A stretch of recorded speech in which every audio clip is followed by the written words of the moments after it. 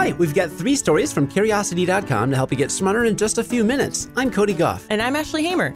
Today, you learn about why it's easier to achieve your goals when you start on a Monday, the story behind the Marilyn Monroe murder conspiracy theories, and why there's no such thing as good bacteria and bad bacteria. Let's satisfy some curiosity. It's Monday. Not everyone's favorite day of the week, but we might give you a reason to look forward to it, especially if you've got any goals. Ashley, what's the last goal you set for yourself? Completing a triathlon, which I did a couple weeks ago. Do you remember when you started training for that? Yeah, it was several months before that. It was like a several-month process. I don't know what day of the week it was, though. I wonder if it was on a Monday. I wonder. Because according to research, Monday is actually a really great time to start something. Starting new habits at the beginning of the week can actually motivate you to pursue your goals thanks to something called the fresh start effect. That's because the start of a new week or month or year creates a psychological shift that lets you leave your imperfections behind you while you look forward to new beginnings, like on a Monday. This comes from a 2015 study titled Put Your Imperfections Behind You.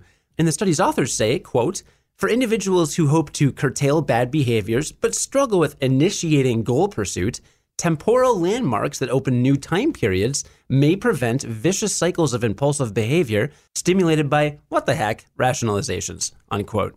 So basically that's saying that once you're entering a new time period, like a week, then that's a good time to start. The study found that the bigger the fresh start, the greater the motivation. So if you need some temporal landmark ideas, try your birthday, or the beginning of a school semester, or the first day of a new job, or the first day of the month.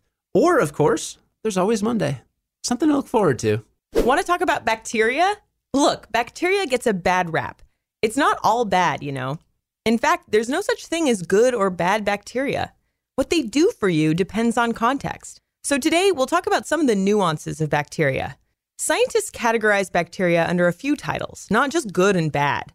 The title of mutualist is when both the bacteria and host benefit from their presence. Commensal means only the bacteria benefit, but they don't cause harm. And bacteria are labeled a parasite when their presence actively causes harm.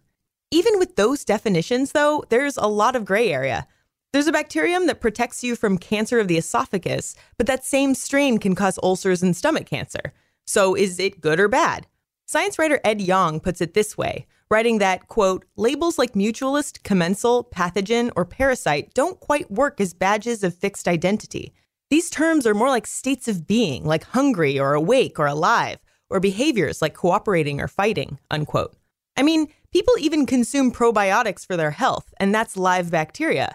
Although, here's a fun fact. Even the most concentrated probiotics contain way fewer bacteria than you'd find in your gut, by at least 100-fold. Probiotics have shown promise for certain people, like people with autoimmune disorders, people taking antibiotics, and preterm infants. But there's not much evidence that they do anything for people who are already healthy. That's not to say they're never beneficial, but just remember the point of this whole story. You can't really simplify bacteria to say they're just good or bad. Hashtag not all bacteria. Today's episode is sponsored by the National Highway Traffic Safety Administration. Everyone knows about the risks of driving drunk. You could get in a crash, or people could get hurt or killed. Let's take a moment to look at some surprising statistics. Almost 29 people in the United States die every day in alcohol-impaired vehicle crashes. That's one person every 50 minutes. Even though drunk driving fatalities have fallen by a third in the last 3 decades, drunk driving crashes still claim more than 10,000 lives each year. Drunk driving can have a big impact on your wallet, too. You could get arrested and incur huge legal expenses. You could possibly even lose your job. So what can you do to prevent drunk driving? Well, plan a safe ride home before you start drinking, designate a sober driver, or call a taxi. If someone you know has been drinking, take their keys and arrange for them to get a sober ride home. We all know the consequences of driving drunk. But one thing's for sure. You're wrong if you think it's no big deal. Drive sober or get pulled over. Ashley, do you know a lot about Marilyn Monroe? You know, I moved to Chicago for a Marilyn Monroe musical. Really? Yeah. The musical based on Some Like It Hot is called Sugar. And I was part of the all-female band that was on stage. What an incredible... Theater is so valuable and important because my number one reference point for Marilyn Monroe is my friend Amber wrote and performed a one-person show about Marilyn Monroe. Awesome. And she did the whole kind of like life and times of her, and it was really, really good. It was like 6 or 7 years ago, and I still remember it. Nice. She had a fascinating life, and I understand why people are so into her story, although it is kind of tragic. Right. And if you're listening and you don't know much about Marilyn Monroe, I mean, she was arguably the biggest star of her time, and she is still a major pop culture icon today. She was found dead on August 5th, 1962, from a drug overdose in her Los Angeles home, and officially her death was deemed probable suicide from a drug overdose. But unofficially, there might be more to the story. Now, look, we don't promote conspiracy theories here at Curiosity, but we do promote knowing stuff.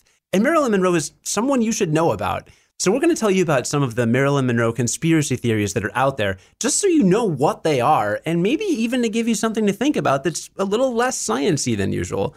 Because a cultural reference point is a cultural reference point, no matter how rooted in reality it is. There are several conspiracy theories around Marilyn's death, but the theory that's arguably the juiciest is the Kennedy conspiracy. If you know anything about Marilyn Monroe, then you probably know that there were rampant rumors that she was having an affair with U.S. President John F. Kennedy, or possibly with his brother, Robert Kennedy. And in a BBC interview in 1983, Monroe's housekeeper, Eunice Murray, broke down and said, well, of course Bobby Kennedy was there on August 4th, and of course there was an affair with Bobby Kennedy. That certainly didn't help calm down the rumors. After this happened, along with the continued speculation of an affair with JFK, a lot of people believe that there was a secret plot to urge her suicide as a cover-up for the affairs. Monroe did struggle with depression and had staged suicide attempts in the past, and it's thought that she had threatened to make her affairs public. We wrote more about this theory and a bunch of other ones, some far more outlandish, and our full write-up today on Curiosity.com and on the Curiosity app for Android and iOS. But you should know that part of the reason why the death of Marilyn Monroe is so interesting to so many people is because her life and death is riddled with mystery, lies, deception, and some actually plausible motives for wanting her killed. Her autopsy didn't reveal any pill residue in her stomach, which suggests that she had to have received the drugs in some other manner, and toxicology samples from her liver were taken but never tested. And honestly, if there is more to the official story, there are too many conflicting narratives from people long dead to ever know the real truth. But now hopefully you understand a little better why this particular conspiracy is so captivating to people who love history, Hollywood, and, well, Marilyn.